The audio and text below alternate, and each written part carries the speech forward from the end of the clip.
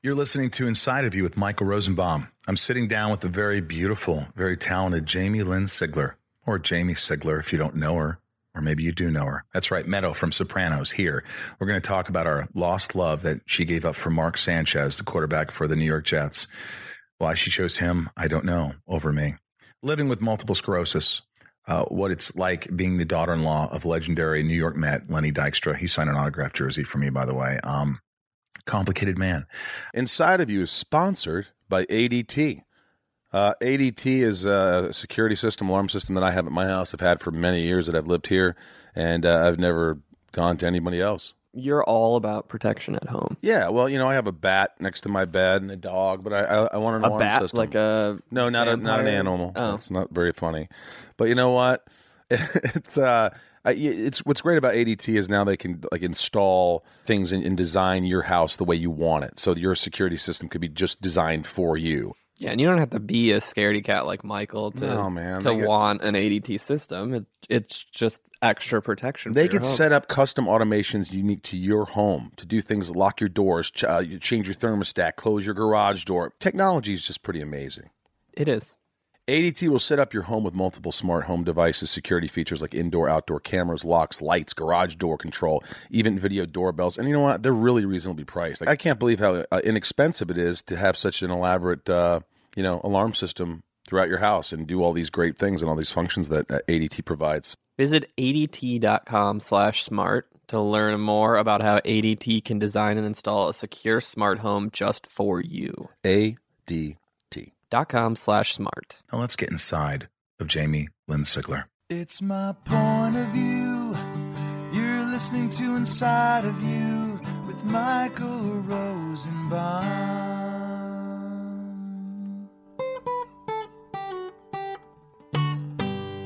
Inside of You with Michael Rosenbaum was not recorded in front of a live studio audience. I used to say my son looked like Susan Boyle when he was little. Oh my gosh. He's so cute now, but he looked like Susan Boyle when he was 10. Nothing against Susan Boyle, but don't you hate when people are always like, "Oh my God, look at my baby," and you're like, "Holy shit, your baby's fucking ugly." When he came out, I looked at my husband and I was like, "Oh." You got to be honest, man. I hate when my friends are like, "Hey, what do you think of my baby? Isn't he cute?" And I'm like, if I close my eyes. Hi, we're here with Jamie Lynn Sigler. Thank you, Jamie, for allowing me to be inside of you today. You're welcome. Thank you for being inside of me. Well, let's see how it goes. Jamie Lynn Sigler. Mm-hmm. Lynn. Mm-hmm. Now, I know there was like this fad. I don't know if it was a fad or if it was like this time period where everybody started using their middle names, like Sarah Michelle Gellar. Yes. I think I came in that time. So is that the reason you went with a middle name?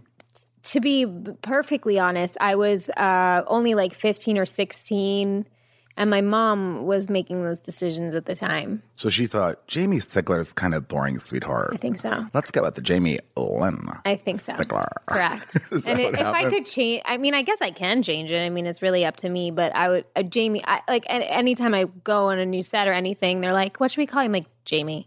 Please. Jamie Lynn just feels so formal. Jamie Lynn, could you come on set, please? Wait, my hair's not ready. Exactly. It sounds a little... No, you're not like that at all. No. I can tell.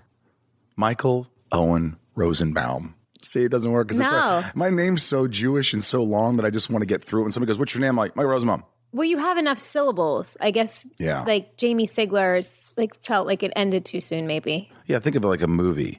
This summer... Jamie Lynn Sigler is, right? I think that's where my mom's head was. Is that where her head, because she wanted, right? And if they were like, this summer, Michael Owen Rosenbaum.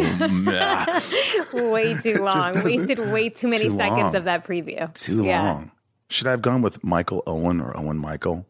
I think Michael Rosenbaum is perfect. I think you're really sweet and you're a liar. No. You're a fucking liar. You could tell. You'll be able to tell if I'm lying. Really? As this interview goes on. I don't consider it an interview. As this like sit down, two people hanging out, catching up. You know how we met? How? I'm asking you. No, tell me. I have the worst memory. Another new thing you'll learn about me. We met at game night. Yes. No, I did know that. Night. I thought you were going to say not gay night. No, we could have met there, but for sure. I've definitely frequented enough gay nights in my life. Yeah, we all have. Oh, you have? I'm comfortable with my sexuality. Sure. I'll go to a gay bar. I'll rage it. Sure, they're great. Yeah, great time. Oh, Game night though. Yes. Game night. I do know that. I first for some reason thought you were going to say something else that I didn't remember, and I would feel bad that I didn't remember. Yeah. But I would have said game night. I have a lot of those, Jamie. A lot of those nights I forgot. Well, But game night in Hollywood, guys out there in Hollywood, people would get together for a while. It was like this thing, this fad to play a game called Mafia. Look it up online. But like everybody would come, like James Gunn would come over, and you would be here, and and it was an intense game. Yeah, I would Mafia. feel really cool that I was like part of like a Mafia crew. And I'm pretty sure. I feel, but I've been feeling. I didn't mean to cut you off. No. I've been feeling the past couple of years like uncool because it's definitely clearly still going on and I'm just no longer invited. Is that what's happening? I don't think that's true. I've only had like 1 or 2 game nights in the last few years. Oh, good. That makes me feel a lot better. I think I have some missed them. water for you, by the way. Did you see that? I did. That's not even like special water. It's special water. It's hint. They just give it to me free. They don't but they don't give me any money or anything. So I just drink it. It's really good. It is good. Isn't it refreshing? It is refreshing. Just a hint of peach. It's literally a hint. Just a hint. But game night. So I recall like being attracted to you at some point. And I remember you sort of like acknowledging me. Maybe you were just being nice. No. But I remember like, oh man, she's really cute and she's got her shit together. And I didn't care that you were previously married and all this stuff. And I was like, man, I should go out with a classy girl like Jamie Lynn Sigler. And I remember we texted a few times and I was like, hey, we should hang out. And you're like, totally. And then the next thing I know, you're married. Well, there was like maybe one relationship in between. Maybe 2. We'll get into that. Yeah. Okay. We could. Sure. But yeah, but that was true. But there was a moment. There was a sure. moment. There was a moment. Yes. And then I think I left town for a while. Yeah. And then to get away from me. That's not at all. Gotta get away from. Well, we were on like a good run. We were all hanging out like a couple of nights a week almost. Yeah, the Mafia game was intense. It was fun. Yeah, it was a good time. I remember a good Mafia because you were just. The thing is, in the game, you're like, if you're Mafia, you're out to kill all the townspeople, and you just look about it online, look it up, and Mafia are bad people in this, and you were really good because you're so sweet, and you were just so. I couldn't read you, and I was like, no. I'm not going to kill her. She's too nice. And then, of course, she'd come back and kill me because you were the Mafia. You grew up in New York. I did. Did you love it? Tell me about New York. I grew up on Long Island. Jericho, Long Island. Is that a rich area? Half Were you and half. rich, No. Jamie? No. It was all mixed, which was nice. Public schools on Long Island are great. So you get kids from all walks of life, at least in our area. I loved it. I had 2 older brothers. I was a huge tomboy, so there was always like a ton of sports for me to play. But I did like musical theater as well. And there's like a pretty solid community theater scene on Long Island that I was able to interject myself in. And so I was playing sports during the week with my friends and then doing plays on the weekend. What plays? How old are you at this point when you started? 9. And how did they know, your parents know, oh my God, she's got something? So I was in a musical theater class with a bunch of friends, and they had us sing, and I sounded like okay. What was the song? It was Dumb Dog from the movie Annie, and I really feel like I sang it like, Dumb Dog. I'm pretty sure there's a video like floating around in my house somewhere that my mom needs to convert to DVD. But you were on key. I was on key, right. yeah. So I started taking singing lessons and stuff like that. And then my first show I did was Sound of Music at the Plaza Playhouse. Were you the lead? Well, I was one of the kids. Oh, yeah, you were a child. Yeah, How could you play I was the lead? 9. That yeah, was weird. I couldn't play the governess. Yeah, that'd be real. The Hills Are Alive? Yes, that's it. That's the one. Did you sing that? No. Well, the lead did. The lead did? Yeah. I sang Do, Re, Mi and stuff like that. Right. So you started doing this and your mother was like, oh my God, this is Jamie Lynn. Yeah, kind of. Wait a minute. It wasn't Jamie Lynn Sigler then? It was just it was just Jamie Sigler then. Just old Jamie Sigler then. And so you started taking these classes and you were singing and... And I was doing good, and I started, getting some leads in plays, and but I really feel like even when I started Sopranos later in life, not to fast forward too quickly, but I really feel like I got such a balance of a normal childhood because I was still in high school on Long Island while I was filming Sopranos. Like I didn't ever feel like uprooted from my normal life with my friends while I was seeing if this career would work out for me. And your mom, was she pushy at all? She was not pushy.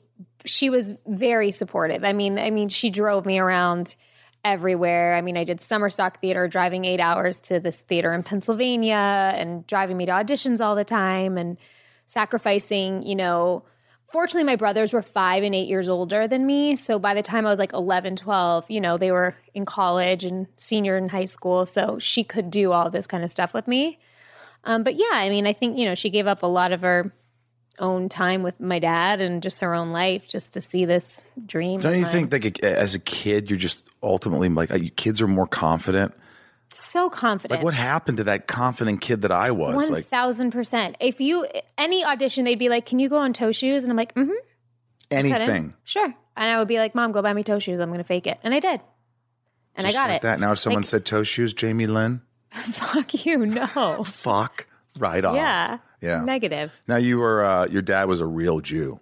Yeah. Like Sephardic, Romanian. Yes. You've done your research. Well, I have Wikipedia. But my grandmother is Romanian Jew. Really? And I don't know a lot. I'm a bad Jew. I'm a good Jew in that I hate Nazis. Sure. We all should. Yeah, everyone. Well, everyone in general. Yes, everyone in general. But I grew up in Indiana. Once we moved from New York, I went to Hebrew school for about a year. And I went to Indiana. My dad didn't like the rabbi there, and that was it. Right. So I don't really know about religion that much. So now when like Tom Arnold or my friends invite me to like a Seder, I talked about this before in the podcast, I get scared. I don't know anything about the religion. You grew up pretty Jewish. I was bat mitzvahed. All right. Let me hear something from your Haftorah. Baruch atah Adonai. That's very good. Go ahead. Eloheinu melech haolam. Asher bachabanu mikol ha'omim. Very good. You don't remember that? I did sing every Rosh Hashanah at my temple for a couple of years after my bat mitzvah, but we were somewhat reformed, I guess. My mom converted to Judaism in order to marry my dad. She loved him so much, she said, I'll be a Jew. Correct. But deep down, she didn't really like it. Well, she grew up super Catholic in Cuba. I mean, it's a very different life. But, I went on Birthright when I was 26, which was really cool. And wait, what's Birthright? That's Birthright Israel. Yes. You go to, if you're between the ages of 18 and 26 and you have any Jewish blood in you, at all, you get a free trip to Israel when you sign up. But it was an incredible trip. And I feel like that was probably the most I've ever done to honor my Jewish heritage was doing that trip. And I just went to Israel a couple of months ago again. But I don't know. Here's the thing for me. I think people put a lot of pressure on themselves on being like good Jews or not good Jews. And I think that religion itself, it should be whatever it needs to be for a person. I don't think there should be rules on how to be religious. So you're just saying you ultimately just be a good person. Agree, yes. But we have Shabbat very often at our house, but Shabbat to us, people are Jewish, people are not. Spell Shabbat and tell us what Shabbat is. Really. Shabbat. Great. Shabbat is actually just like a tradition. Every Friday night, it's like phones are off, TVs are off, family and friends come to your home and you just talk. And, conservative Jews observe Shabbat until Saturday night and there's no electronics and there's no anything. It's just your home. That's actually genius. People don't do that anymore. Why don't we have? Agreed. Why don't you do that with your kids? We do, and that's what I mean. There's nothing religious about it, but he loves when we have Shabbat, which is usually like twice a month, because it's just cool people coming over, and we sit around, and he's running around, and we're playing music, and we're just talking. He gets to stay up really late. And those are the kind of memories that I want him to have growing up. So to me, I see people could look at me as like a bad Jew, but I feel like I'm being a good Jew because it's just about, like you said, being a good person and being around good people. Yeah, I miss those days where there wasn't really instant gratification in the 70s and 80s. And look, everybody loves their electronics. We all you could FaceTime your grandparents. I FaceTime my grandparents in Florida, and I'm like Irvin Blanche. They're adorable, and I love them to death. And it's nice. Technology's amazing, yet there's something to be said about what did we do when we didn't have it? We sat around and we talked and we played games and we got to know each other and we laughed for hours and we had a few drinks, and now everybody's, look at this video. Look at this. It's just like. Even 8 years ago when we were doing our game nights, we didn't have phones like this. Yeah. And none of us were on our phones. We were playing Mafia. No one, even when you got kicked out of the town and you got killed, no one was on their phone. Yeah, wasn't that something? We didn't have it then. We have a thing, it's not Shabbat, but it's Rosenbaum, I call it. I just made that up. But we'll be at lunch and we'll just say everybody's phones on the table right now. We'll be at the Good Neighbor restaurant or something, and we'll just put the phones in the middle. Great. And we'll all have a nice breakfast. I like that. Right? Great. I think that's important. When was your first kiss, Jamie? I was 12. Was there tongue? Was there so much? There was. Yes, and it tasted tongue. like wild berry Skittles. I'm going real specific for you. What was his name? Brian Kelly. Brian Kelly had Skittles breath. Wait, no, I was younger. I think I was 11. Mine was Meredith Kramer, and she kissed me on the playground. Like really kissed you? Are you talking about like a mwah or enough, like a enough that I makeout? boned up in 5th grade art class. I'm like, I'll take the 0. Do you remember feeling like fluffy? Yes. Did you taste the rainbow? Yeah. Exactly. Did you? Do you miss Kelly? What's his name? Brian Kelly? No, I don't think about Art him Kelly? often, to be honest. You don't? No. Never happened again. Never kissed him again after that. Oh, no. Yeah, we were boyfriend, girlfriend for a minute. We made out like for a whole summer, I think. Was it one day his breath wasn't Skittles fresh? And then I don't know why we broke Are up. you into good breath? Sure. Breath's really who's important to not? me. Yeah. Yeah, like I don't want to be near my husband until like we've both like washed up in the morning. Like he doesn't care, but I'm like, let's just like take a minute and then we can, I agree. Let's do a little flossing. Let's brush. Yeah. Let's be fresh. It's just sexier. It's respectful, right? fresh. It's. Yeah. I'm glad you feel that way. I do. I'm glad you feel that way. You were around how old when you got your first manager and things started to take off? I was about 13 when I got so my young. first manager. So young. But I was just doing theater then. I always thought I wasn't pretty enough to be on camera and that I just was different because the only thing I auditioned for, like other than theater stuff, was commercials. And I remember the feedback was like, we don't know what she is. She's not all American. She's not Latina enough. She's not this. So I thought I just wasn't going to fit in a box ever. Did you have an anybody. accent?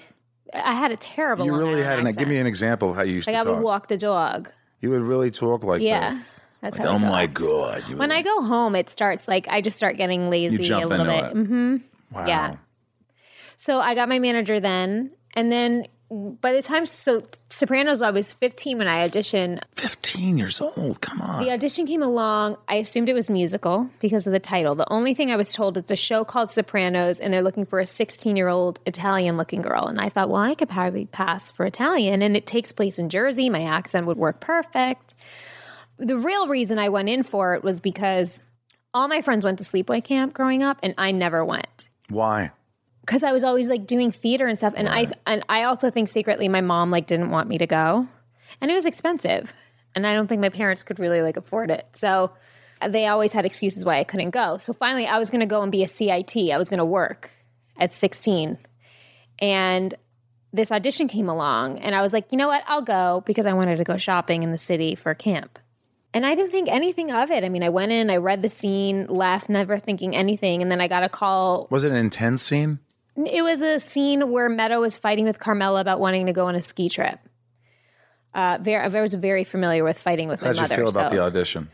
I honestly, I never in a million years thought I was going to get it. So I kind of read it like I didn't care, which was That's Meadow. always the best. Which was Meadow. And which is Meadow, essentially. yeah. We didn't have a cell phone then or anything. So my brother like beeped my mom or something to call and was like, Jamie's manager left a message. So you remember you could call your answering machine and like play. And she said, Jamie has a call back for tomorrow. And I was like, oh, okay. And then when I went back again, it was the same scenes with David Chase this time, who again, I didn't know who he was, didn't know anything. Did the same thing. Being a kid, you don't care. Yep. Got called back again the next day to read for producers. Now there was like all the little AJs, Anthony Juniors and all the Meadows. And then next thing I know, they're asking me to screen test, and it was down to 2 girls. And they told me I was too tan. So I had to, I was putting like Retin-A on like my hands and my face, trying to like pale myself up. 16 years old? Yeah, I turned 16 right before we shot the pilot. Retin-A makes you white? Apparently, that's what my mom told me. I just listened to what my mom said at that time. And I remember it was like so hot out, and I wore long sleeves and jeans, but I got it. You got Clearly. Yeah. And you didn't know how big it was or it was going to be? No. I mean, I was so excited that I was going to be on like a TV show, like a pilot. And HBO really wasn't known for television then, so it was kind of new. To me, more than anything, I thought it was so cool because once the show got picked up and we started filming, that was my senior year of high school. And then it started airing in January of my senior year. Oh, shit. And like all my friends that came to see me play Annie 800 times at the Y and like all my bullshit shows and everything, it was so cool to like have them come over and see something great. Well, wait a minute. Wait. So you freshman, sophomore, would you say you're a really popular girl at that point? I was popular. You were popular. Yeah. I was popular, but I wasn't like a bitchy popular. I feel like I was still a nice girl. I like friends with everybody, right. But my close friends were the popular people. Did you go out with athletes? No, our school wasn't like that. We had terrible sports teams. Terrible. So even the sports teams didn't have athletes? Yeah, There's no athletes on these athletic teams? Good. They weren't very good. Right, so you weren't really, okay. No, I went out with like the bad boys. I went through a phase like that in high school. Yeah. It's just all like the guys that like seemed like they would be hard to get. Like I liked the challenge. And when you got Sopranos, now you're a senior. Mm-hmm. And was everybody just like, it wasn't hard to go to school? You're now a celebrity. People still weren't watching it then, the beginning of the first season. No one could afford HBO? I don't know. It was just kind of like, it wasn't until I think the second or third season that it really started to feel like it was like important to people. Because even right before the second season, we started shooting. So I got accepted to NYU. And I didn't. I didn't, by the way. You really? You applied and didn't get in? I'm not that bright. I'm sorry. I graduated high school with a 2.2. But I did go to college in Kentucky. They accepted a 2.2. Thank God someone did. And look at you now. Yeah, look at me. I'm interviewing you. Yeah. Well, I got into NYU, and I wasn't in the Tisch arts program or anything because I felt like I'd never taken any formal acting training, and I didn't want to go into acting school and have them tell me everything I was doing wrong and while I'm working. You know, it just felt like it was going to kind of fuck me up. So I was a psychology major, and I moved into the dorms. I was so excited, and I was like running around my floor introducing myself to everybody. It was co-ed. And the first person's room that I walked into, the guy had like all these Sopranos posters all up on his wall. Of you? Like, I mean, I was in some of them, yeah. And I was like, hi. And he's like, and I'm like, oh, yeah, next door. I like awkward. Love you or something. Was he cool though? He was cool. He was cool, if I can remember. But I had to defer from school because after about 3 or 4 months, the professors were like, what show? Like, no, because I had to explain, like, listen, my show can't work around my class schedule. So sometimes I'm going to have to miss, but I will be responsible. I'll make up my work. And they're like, no, that doesn't fly here. So I failed 2 courses within like a month. And then what dicks? Kind of. But I honestly think if the show was more if it was like the 3rd or 4th season, they would have done it. Yeah, of course. Yeah. Do they ever ask you to come back and speak? No. Even though you left? No, I honestly left like really abruptly. Like it was a day where I overslept. My roommate had taken my alarm clock. I took the subway to work because they weren't picking me up then even. I didn't have a cell phone. I was late. They were waiting for me at work and I just like lost it and was bawling my eyes out. My mom came to pick me up from work later that night.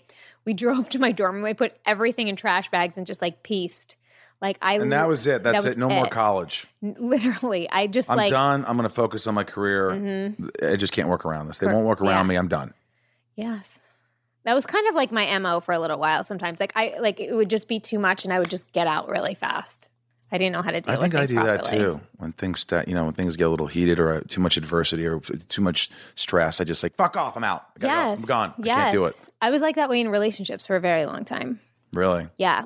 I hit like this 2.5 year mark and I'd be like, it's okay. It's just done. Oh yeah. I hit the 2.5 month mark. I'm like, oh, fuck, man, I can't believe this. This is 10 weeks of shit. I can't. It's too much. You should give yourself a little more time. I know. I do. Inside of You is brought to you by Rocket Money. I love Rocket Money. You know why? Because everyone should have Rocket Money because it just helps you save money. How many times do we have subscriptions that we don't even know we have anymore and we're paying so much money? It's just throwing away money, Ryan. I found one. You did it. You told me. I got Rocket Money. I found one. I'm embarrassed to say how long it's been going on, but thank you for finding it. My God. It was embarrassing. Yeah, because it's like you want to watch some show and you go, I have to subscribe to this streaming whatever. And you start streaming the show, you watch it, you leave, and you forget after this trial period it kicks in and they're charging you $10 a month. It is embarrassing. 75% of people have subscriptions they've forgotten about. Before I started using Rocket Money, I thought I had, I have like 5 subscriptions. I could not believe it when they showed me I was paying for like 4 extra. Between, streaming devices and fitness apps, delivery services, it's never ending. And thanks to Rocket Money, I'm no longer wasting money on the ones I forgot about.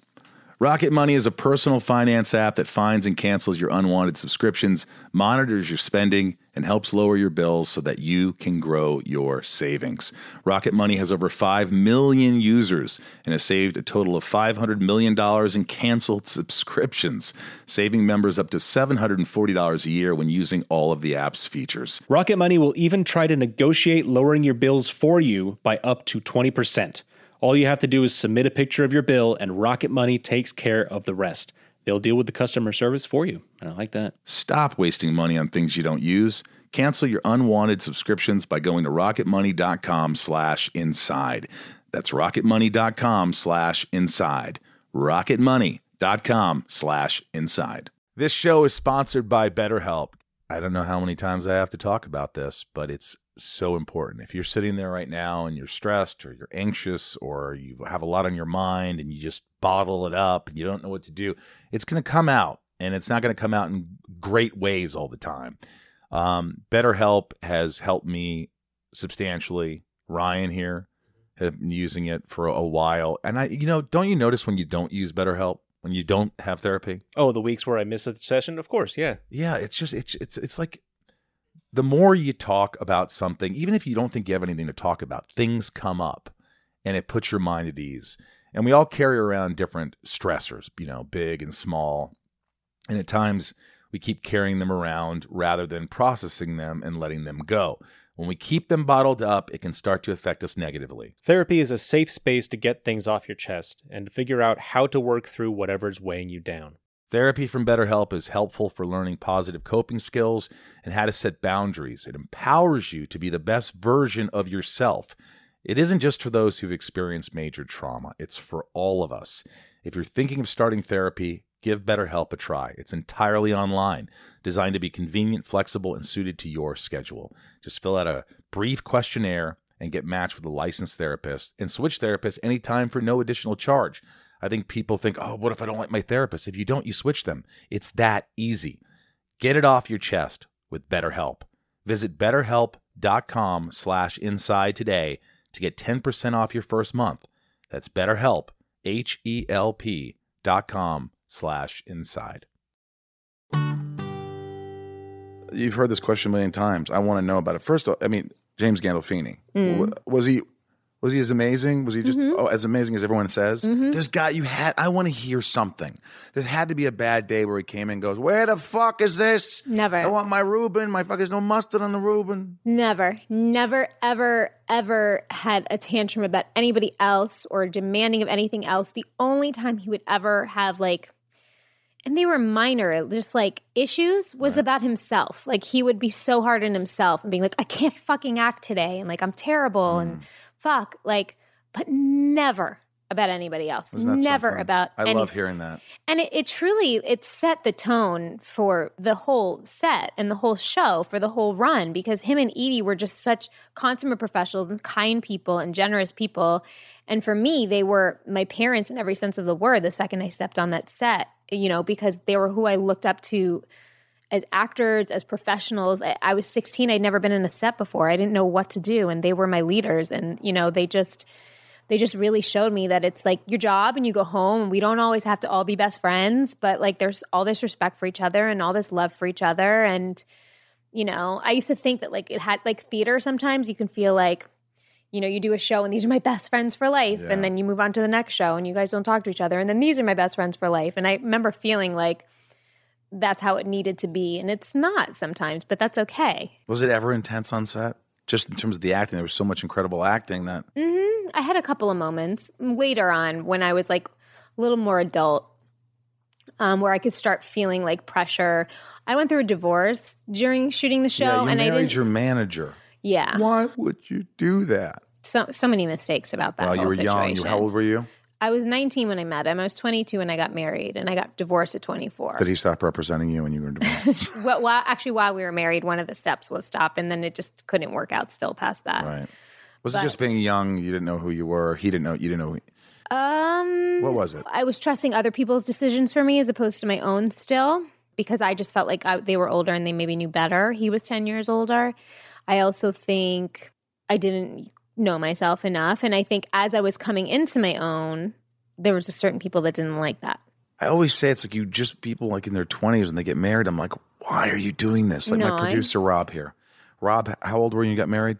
27. That's a bit older, though. That's a bit older, and he's a mature guy. He's way more mature than I am. My husband was 26 when we got married. He's 8 years younger than me. That's young. I always say, like, especially for women, tell me if I'm wrong, but the girls that I know and my friends, they say a woman really doesn't know who she is until she's at least 30. Yes. They change every 5 years. Is that true? Yes. I can't. My dad was married. He was 18. My mom was 23 with 2 kids, and then married my dad and had me. And somehow it lasted 27 years, but it was all fucking dysfunction and crazy. Yeah, oh my God, 18. I mean, my parents just celebrated their 45th wedding anniversary 2 days ago. Did they get along great? Yeah. No, not all the time. No. There's been lots of ups and downs in their relationship, but I think that it's worth it for them to stay together, which I think is, for me, I was too young. It was just like, no, this is not the life that I want. Like I'm way too young to lock myself down into a situation that's not healthy. So how did it come down? Like it ended very badly, very, very badly. Was it your call? Did you say I'm done? Initially it was his, and then it was mine. So then he tried to say, makes sense. Kinda. Okay, right. Mm-hmm. When I was at work, I didn't tell anybody. I didn't tell anybody. But they could probably see. They started to see in my work a little bit. And they came down on me and being like, you need an acting coach and this and that. And they started feeling terrible about myself. I remember James called me and was like, you're going to use my coach. And I'm going to tell you something. Everybody uses a coach. Everybody gets to a point where everybody uses a coach.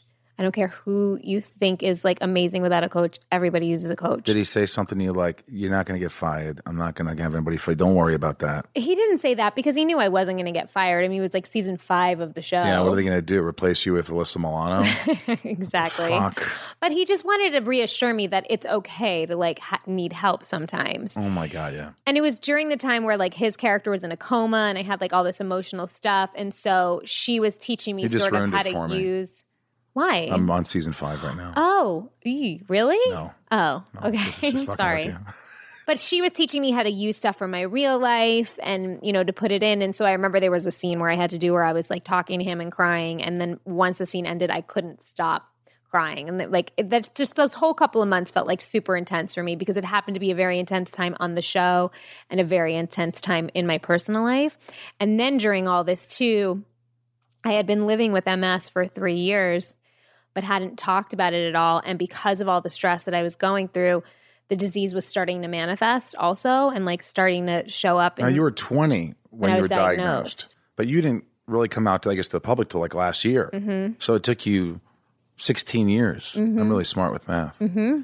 But 16 years to come out. I can't even imagine. Like I have a tough time getting up in the morning in general. Mm-hmm. And I don't have MS. Mm-hmm. And I can't even imagine being diagnosed as a 20-year-old woman, and this is right in the middle of your divorce? I was diagnosed when I was 20, but during my divorce is when the symptoms really started. Like I was on medication, but it was it didn't affect my day-to-day. Like other than like if I was in extreme heat, I'd really start to feel it. But other than that, it was completely manageable. But all of a sudden things started to happen, like pain and things like that I didn't know how to deal with, and I was terrified to tell people because it just felt like kind of everything was falling apart at the time. So for me, like I said, the same way where I was like, shit's happening, I'm out, it was kind of like shit's happening and I'm just not going to talk about it and I'm going to deal with it. And it just stayed inside you, which is the worst thing, as we know, right? Mm-hmm. I mean, I confided, I told James, I told Edie, I told Drea, I told Aida, and I told Robert, who played my little brother, who's still one of my best friends. But it didn't affect how I moved around and did things. But you didn't know as a 20-year-old, you're like, oh yeah, I have this. But did you think, oh my God, I have this? Did you really understand the severity? Oh yeah, I have this, but I'll be fine. Right? Yeah. Like I'm young, I don't feel it, I'm fine. Mm-hmm. And were your parents more concerned, like, oh my God? No, I think they kind of dealt with it the same way. She'll be fine. Denial. which is kind of where I get it from. When was not to fault them, but right. Well, of course. Well, when was the first time you said, besides the little things, the nuances along the way that you're like, oh, it's too hot and this? When was the first time you said, now I know I have this? It's very strange. It was right after I finished Sopranos. I was leaving my apartment in New York, and I was going to get a cab, and I went to run, and I was like, my body was not working, and I could not, like, it was like the signal was not getting to my feet to run. And it was like, if it was just very strange to feel like I can't control my body right now. I'm trying to tell my body to do something that I've told it to do almost every day of my life, and I cannot do it. And it was like I thought it was a fluke, whatever.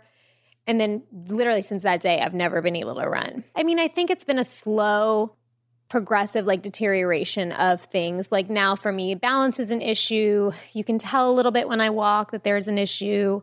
I can't really wear high heels very much, but it's been slow and progressive, where the main reason I came out about it was because it just emotionally felt like it was just tearing me apart, and I couldn't live with the secret anymore, because it started to make me feel like guilty and like shameful when it's a disease that I didn't choose to have, and I couldn't bear these feelings anymore. But also, to be completely honest, it's also because I couldn't really hide it anymore, and I was sick of having to like have my doctor send my x-rays of my fucked up back, and this is why she's walking this way, and this is why she can't do this and that.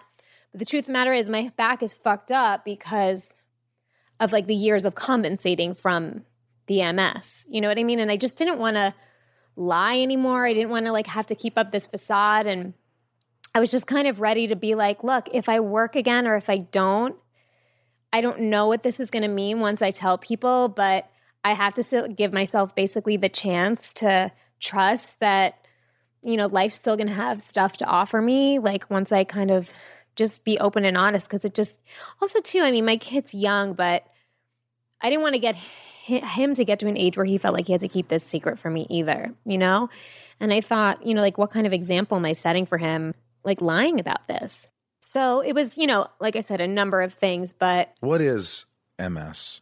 Like, for people, sure. Look, I mean, we could sit here and talk about it, which I love, and it's such an education, but I think a lot of people just don't exactly know what it is, because it doesn't affect them. Right. And it's amazing how, like, I heard about Alzheimer's and all these things, and then my grandfather gets it, and now I'm just constantly researching it and trying to find, and that's a lot of times what it takes is for someone to, like, their family has it or someone has it, and so they're like, oh, now we have to pay attention. Yeah. We just have to pay attention to everything, because anything can happen to us because we're human. So just sort of explain what MS is.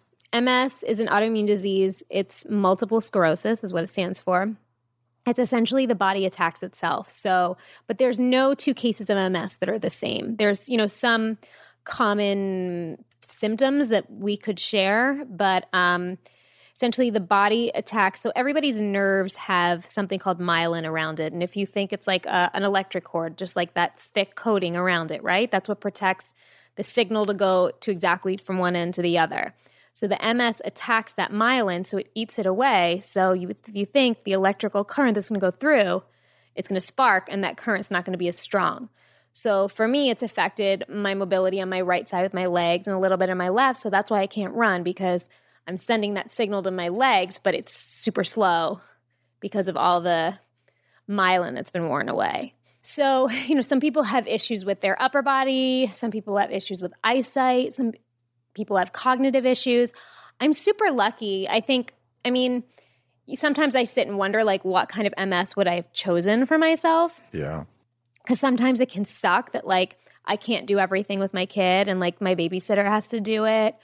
Or, you know, because he'll ask me all the time, like, are your legs better yet? Like, can you run with me? And things like that. And, you know, he's wonderful and he gets it, but it kills me because I want to be the person that does all that stuff. And by the way, I also miss that. I miss that feeling of freedom of doing that. I used to be super athletic. I used to be a dancer. I mean, I don't want to, like, not be able to take detective type roles and things like that are fun because I physically can't do it anymore and stuff like that. But, you know, I believe in modern medicine, and I think that there's a lot of hope out there. And for me, I'm working with this doctor. Then in a couple of months, we're talking about some stem cell stuff, and we'll see. I mean, but in the meantime, I think I'm just sort of living best I can. And, I've been able to work here and there, and I'm going to keep the hope alive. And I just switched agents. The game where I'm like, you know what? Yeah. If you're not feeling me, I'm going to find somebody else that does. And, sometimes just keep living and trying and finding new energy and new ways to, do stuff. I think you're amazing and you're beautiful. No, I do. Anybody who's ever met you. And more importantly, you're brave as shit. And I applaud you because I think it's important for people to know about this. And in a lot of ways, you're living vicariously through your son as he grows up. Yeah. And he runs and he does these things. And you're a hockey fucking mom. Which we got to get into that because you know I'm a die-hard. I know. He takes lessons at the Valley Ice Center. At the where? The Valley Ice Center? Is that where you used to? Yeah. I used to play there. The I play in Kings? El Segundo now. Well, we used to go there. I left but it's my a little wallet far. there. That's a nice facility. Do you remember that song? I left my wallet in El Segundo. No. Oh, I thought Rob, you literally who sings left your wallet. that? That's a nice facility down there. It's just a little is. too far for us to drive. You've had some relationships. Yeah. I've had some relationships. I've Sure. dated some women in my time. I'm very private too, believe it or not. I'm not private on I know this. you are. But I anytime I have a girlfriend or anything, I don't want to. Well, because it involves another person, so you want to be respectful of them and their feelings, and you don't want to. I'm an open book about me, but it's not fair for me to expose somebody else that's not here. True. Well, we're about to expose your. Okay. I mean, so let's not. Well, my current husband? Well, that's okay. No. But you dated Sanchez, right? The New York Jets. Now, the only reason I'm bringing this up is because that's who I ran off with after our whole when we were in our right. mafia. So instead of going out with me, folks, Jamie Sigler. I won't use the Lynn because I'm a little pissed off. No, I'm that's not. how I I'm want to not. be called. No, but we were supposed to go out, and then she disappeared, and she was going out with Mark Sanchez. I remember seeing you at a club, and I was like, "Who's that big muscular dude she's with?" I'm like, "Dude, it's Mark Sanchez from the New York Jets." And I was like, "What? Isn't she a fucking Giant fan?" So I have my Giants hat here, my Mets hat here. That I love it. What? I mean, not only I wasn't pissed off. I was just like, "Oh, I guess she likes big, strong dudes, not funny, lanky, weird guys."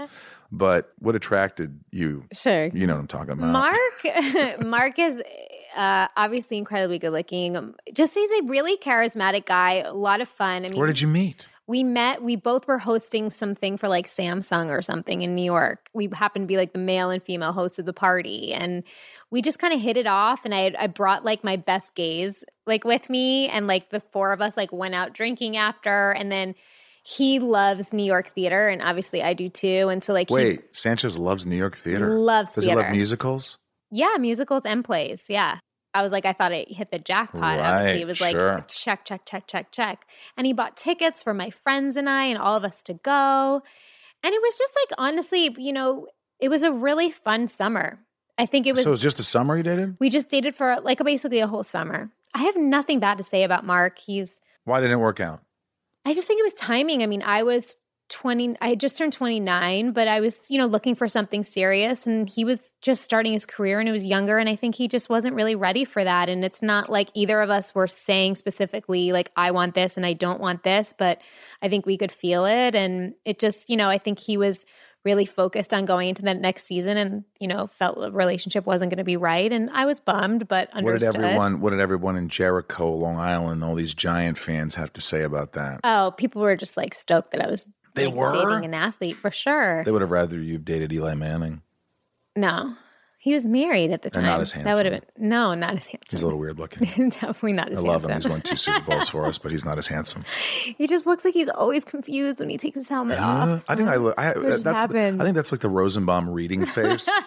Maybe we weren't supposed to read as Rosenbaums, but when I look at all my other family members, my grandfather, my dad, my uncles, they all have that face like they have to take a shit while they're reading something. I'm like, am I going to do that? And sometimes I find myself going, it's not a terrible – I have a resting bitch face. Let me see the resting bitch face. Let me see it. I'm angry. Oh, yeah.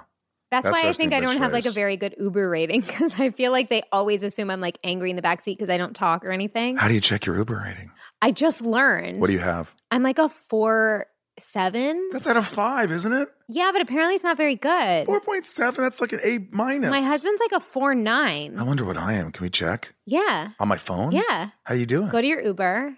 Right. We're going to do this right now. And go up to your profile and it'll say a number underneath it. You're a 483.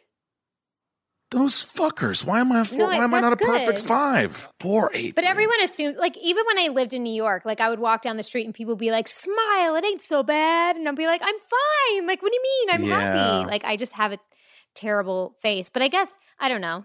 So Dirty Sanchez is a nice guy. Great guy. Great guy. I have nothing bad to say about him. His family's wonderful. He's wonderful. I had a great time with him.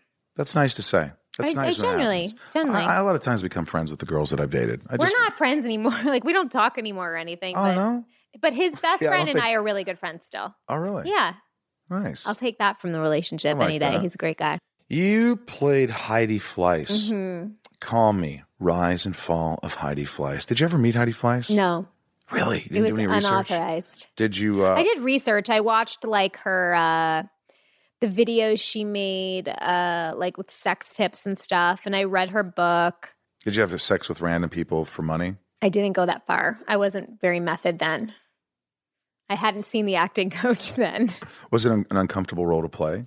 A bit, because I was 20 and still kind of like coming into my own skin. I mean, there's plenty of 20-year-old actresses that are super comfortable and I just wasn't there yet.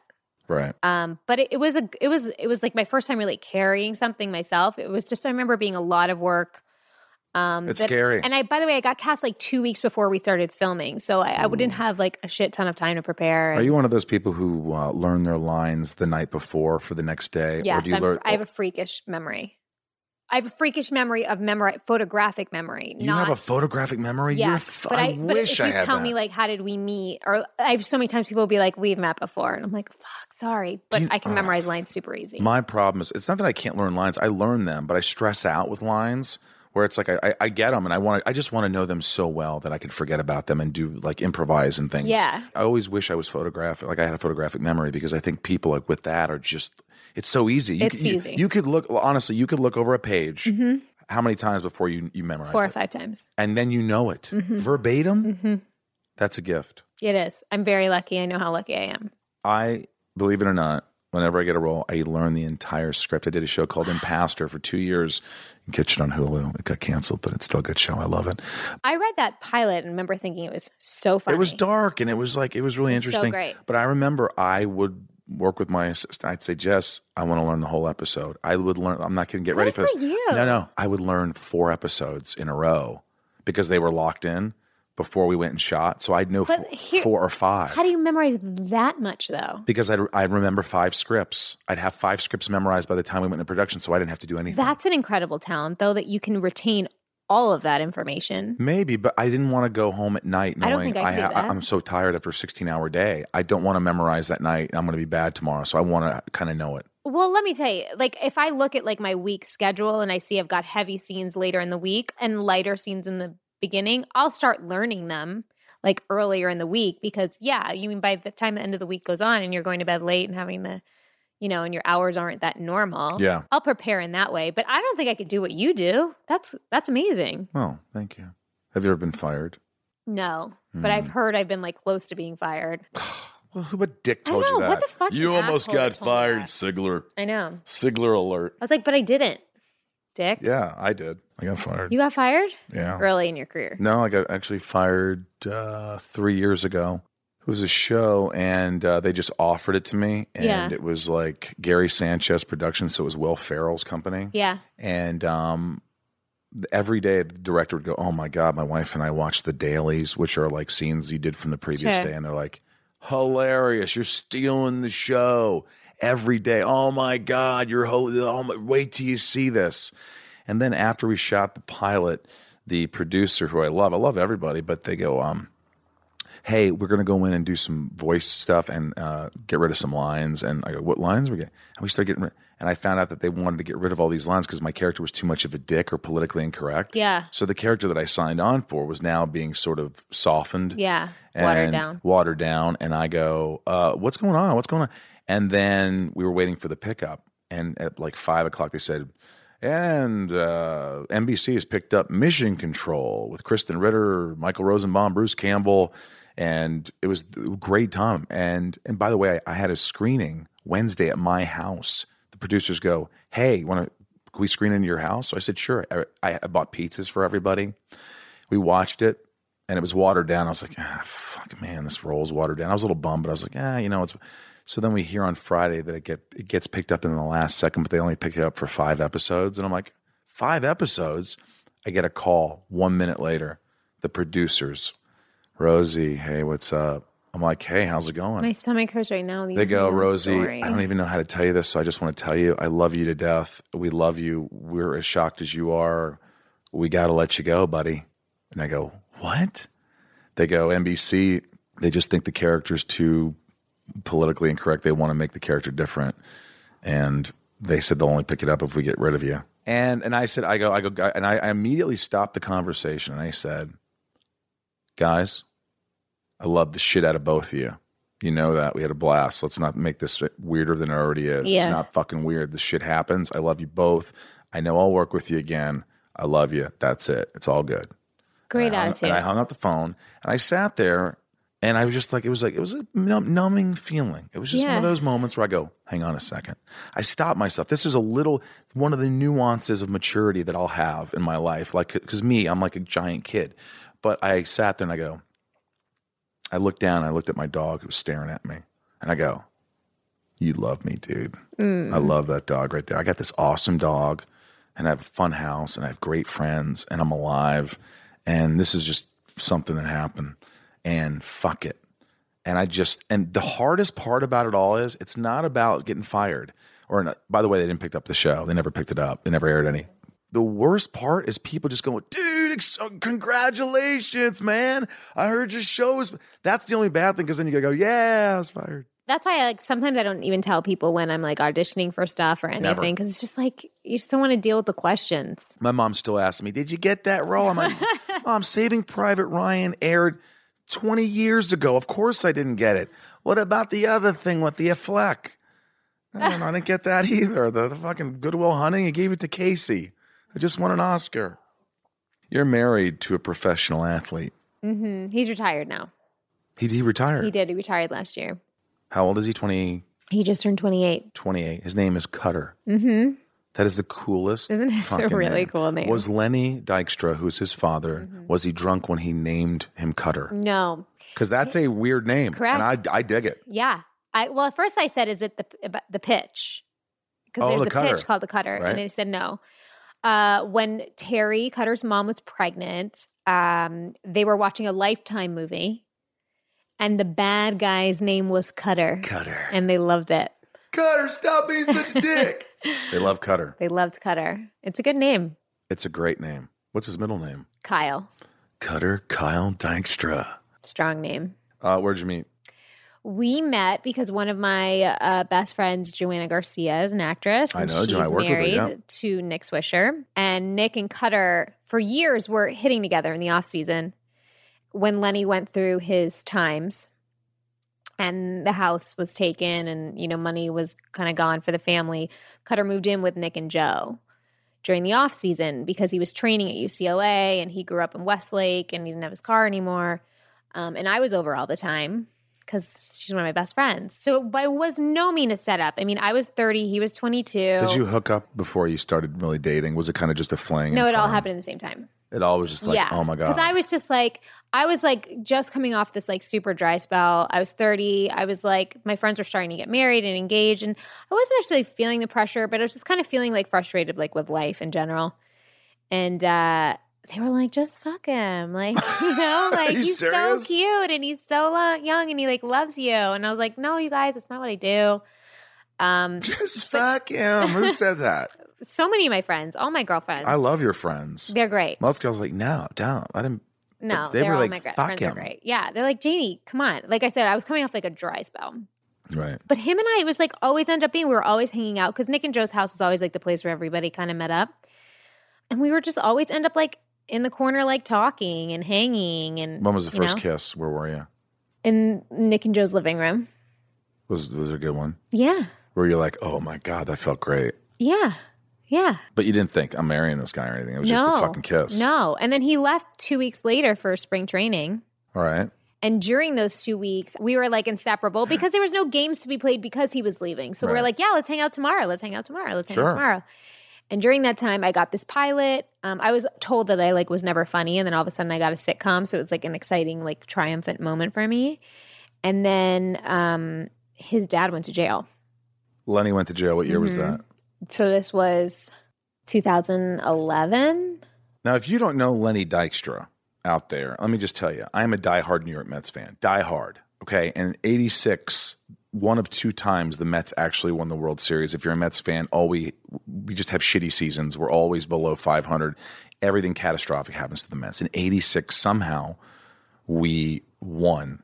And I remember game 3, even we're down 2-0 against the Red Sox. And we went to, and then the game 3 was in Boston. And we're down 2-0. And it was the first pitch of the game. It was here's Lenny Dykstra, and here's the pitch. And a line drive in right field. Back goes Henderson. Gone. Lenny Dykstra. Home run. Lenny Dykstra. And I was like, this is the beginning of the comeback. And it was. And the Mets somehow came back miraculously and won. And I was the biggest Lenny Dykstra fan. I have a jersey. I knew you because of the Mafia games and asking you on a date that we never went on. And I got this jersey and I brought it over and you had Lenny sign it and it's hanging up. It's in the other room. Awesome. The Len Dykstra. And he's a legend. So it was sad to see he was a wild boy. There was this old video, 80s video. It was Wild Boys from Duran Duran. Yes, I've seen it. It was Nails. He was called Nails because he was a tough guy, big dip in his mouth, just didn't give a shit. None of those players in that team gave a shit. No. So, and I guess it got the best of him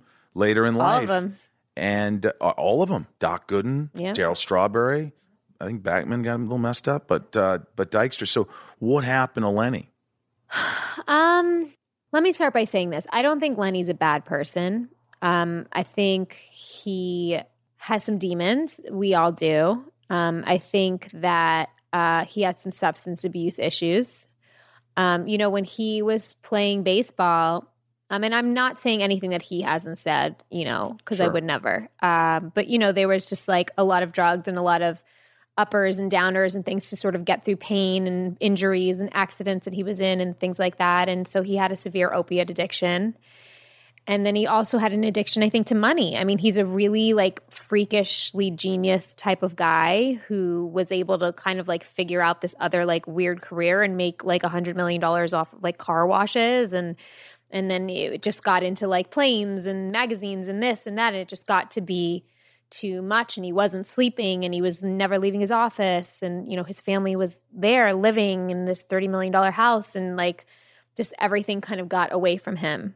It tore his family apart in very many ways and was really hard for all of them. But one of the things that I've always been very in awe of my husband is just his forgiveness for his dad and still love for his dad despite everything that they've been through. And so I think because me being his partner, I have to feel the same way, and support that. Because, Lenny does come over and he loves my son and he tries the best he can to connect and be a normal guy. And, we were with him the days that he just got out of jail, and, it definitely affected him and changed him. But he also loves to be sensational, and he loves to, say wild things. And, I'm sure I haven't, but I've heard, listen to him on Stern and all the things. And, he is who he is. Have you seen the darkest of him? Have you seen the funniest of him, all the emotions of him? I've never seen the dark. I've heard all the stories of the dark. I've never seen the dark. But I've seen, different shades of him, for sure. But one thing I can always say is Lenny is so respectful of me, always so kind, always asking and inquisitive about how I'm doing and what is my life and wanting to give advice whether I take it or not. He's just, like I say, he's not a bad guy. He's just has some shit that, he's still trying to figure how to work through. And, he's still standing to this day and he's still figuring it out. And I hope he does, not only for himself, but, for his family and to mend those relationships because, there's things that he's taken from his sons that, I hope he can give back one day. Right. And Cutter still sees him? Yeah. Yeah. I mean, not a ton. Lenny's now on the East Coast. But, sometimes he's I don't know where he's living. I don't know what he's doing. But, right. He checks in. He checks in all the time and he gets by. And I mean, look, if you're a New Yorker and you're a Mets fan, it's like you'll never forget those years that he gave us. And, for sure. People go through hard times and people deal with a lot of shit. Everybody does. Yeah. Nobody's perfect. No. And, I'm sure, he knows that. But and I'm sure he's pissed a lot of people off. And those people have every right to be pissed at him, I'm sure. But one thing yeah, go ahead. I've always respected and appreciated about him, especially when Cutter was playing baseball. And Cutter's younger brother now plays in the minor league system for the Cardinals. And he's 21. So it's clearly in the blood. And my son has, since he's not even 2 years old, you pitch him a ball and he can hit it. Like no tee, like it's in the blood. Like it's natural really ability. Freaky. But the advice he would always give Cutter, I would hear it and it was smart and rational and made a lot of sense. And it was never about like, you got to get to the big leagues. There's never any pressure. It was just about the game. And That's like amazing. he's so smart about the game. And I wish what an amazing he could hitter. just get it together because he would be such a good coach. He would be such a good coach. But also, even when Cutter decided to retire, like he just said a lot of things to him. Like he wasn't disappointed. He was like, look, man, you're getting a head start at your second chapter that like a lot of guys don't get. And like sometimes maybe I wish I got like where I felt like I had to like keep up a life where you're going to get to start something and you're young and you're going to do great things for your family, and just always very positive and supportive of his kids. And for that, I really appreciate him.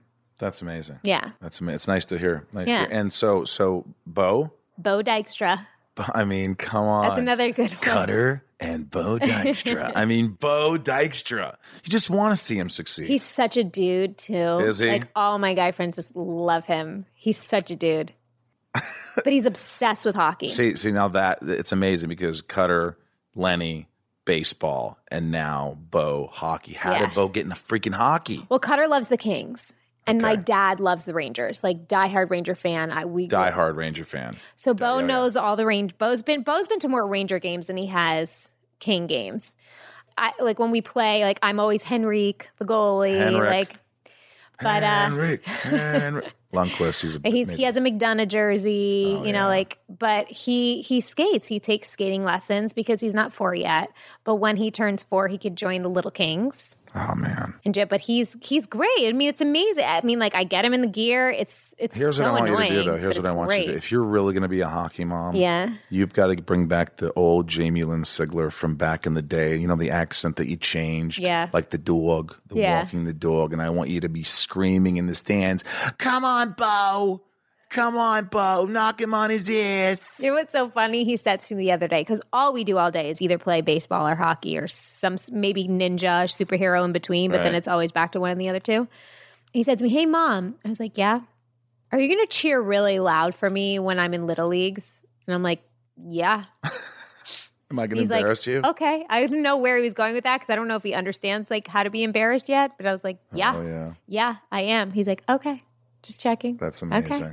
Because I saw one of your tweets talking about what's in terms of what a hockey mom does. Oh, well, I was looking for they don't make undergarments for him that little. What do you mean? Like the onesies, the onesie long john? Well, no, I wanted to get him he likes Under Armour? Yeah, Under Armour stuff. But I ended up somehow it was a loophole in the website. It was a secret door that I opened that I found the toddler size. I don't know. It was a freak because I've checked many times and I couldn't find it. Cold? Well, yeah, under his pads. I want him warm. Well, here's the deal: you sweat, and then it's within about. I know. I learned. I used to have him in a down coat under his, and then his coach Dave was like, "Yo, Jamie, within 2 minutes, within 2 minutes, you get warm." Because he throws himself into the boards. He just he wants to be the only way he learned how to skate was if his skating coach put him in the bench and called him out. Everything has to be a game of imagination for him, right. And then he gets pumped up to go. So what I don't even want to ask what do you have next, what's going on next, because you're a mom, and isn't that everything? It's a lot, yes, what else but are you doing? It's not. You've written a book years ago. You did. Oh, I do want to ask you something. What? Because I have this band, The Sandwich, and we're fun. We play for fun, but we're playing in Germany on this 3-city tour. Oh my God, cool. We're Southern rock, 80s influence. We're a certain music, but we love it. We have a good time. I know that you recorded an album, and then I read somewhere that you were embarrassed by it. So embarrassed. But why would you be embarrassed for something? Because most people don't fucking do anything. They won't do it. Because I didn't. It's not. I'm a Broadway singer. It just wasn't me. It was trying to fit in at the time of the Britney Spears, whatever. It was a pop album. And it it was like I was in the middle of shooting Sopranos and I should have been doing like cooler things than like that. What was one of the songs on your album called? Cry Baby. How'd it go? Oh God, don't even ask me. It was like Cry Baby, pretty much just like that. Yeah. But you did it. See, but I did it. You did Whatever. It, man. A lot of people see. Look, in December, I said, "Fuck it, man. I'm petrified to be a stand-up comedian." I've talked about this. Probably. Really? Don't talk about it again. I thought you like always were a stand-up Well, no, comedian. I'd never done stand-up. I said I'm gonna do it because it scares the shit out of me. I'm gonna do music, and I did them both. And it's scary. But I said, and so I applaud you for That's great. You making too. an album, man. You just gotta do it. We're all gonna die, man. Who gives a shit? You're right. Man? I do have that attitude lately, but I will say, like, being a mom is not enough for me.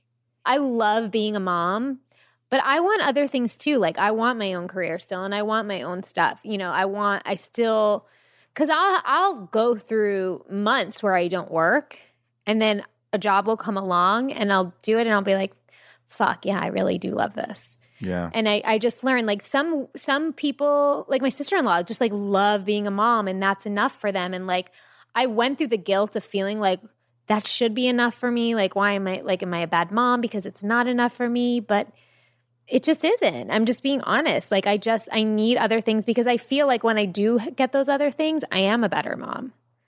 And he's better for it because he went through this phase where like he couldn't be with anybody but me, and that's not healthy for either of us. Yeah. And I was fucking tired, and my patience was worn thin. But when I get breaks, I'm like such a better mom. You need you time, don't you, Jamie? Lots of it.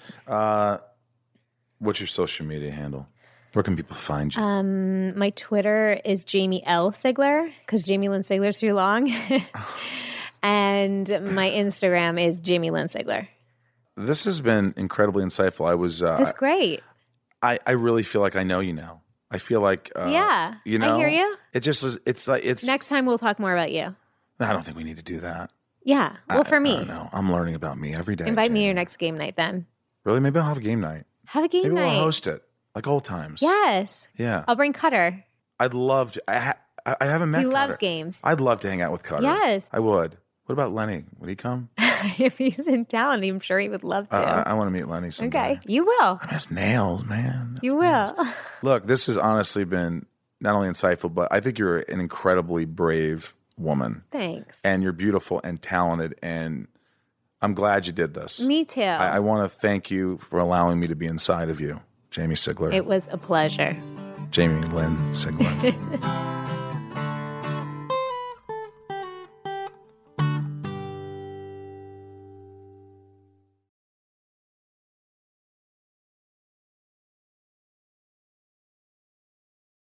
Welcome to Talkville, The ultimate Smallville rewatch podcast. Guest star Sarah Carter as Alicia Baker. although I didn't really work with her a lot.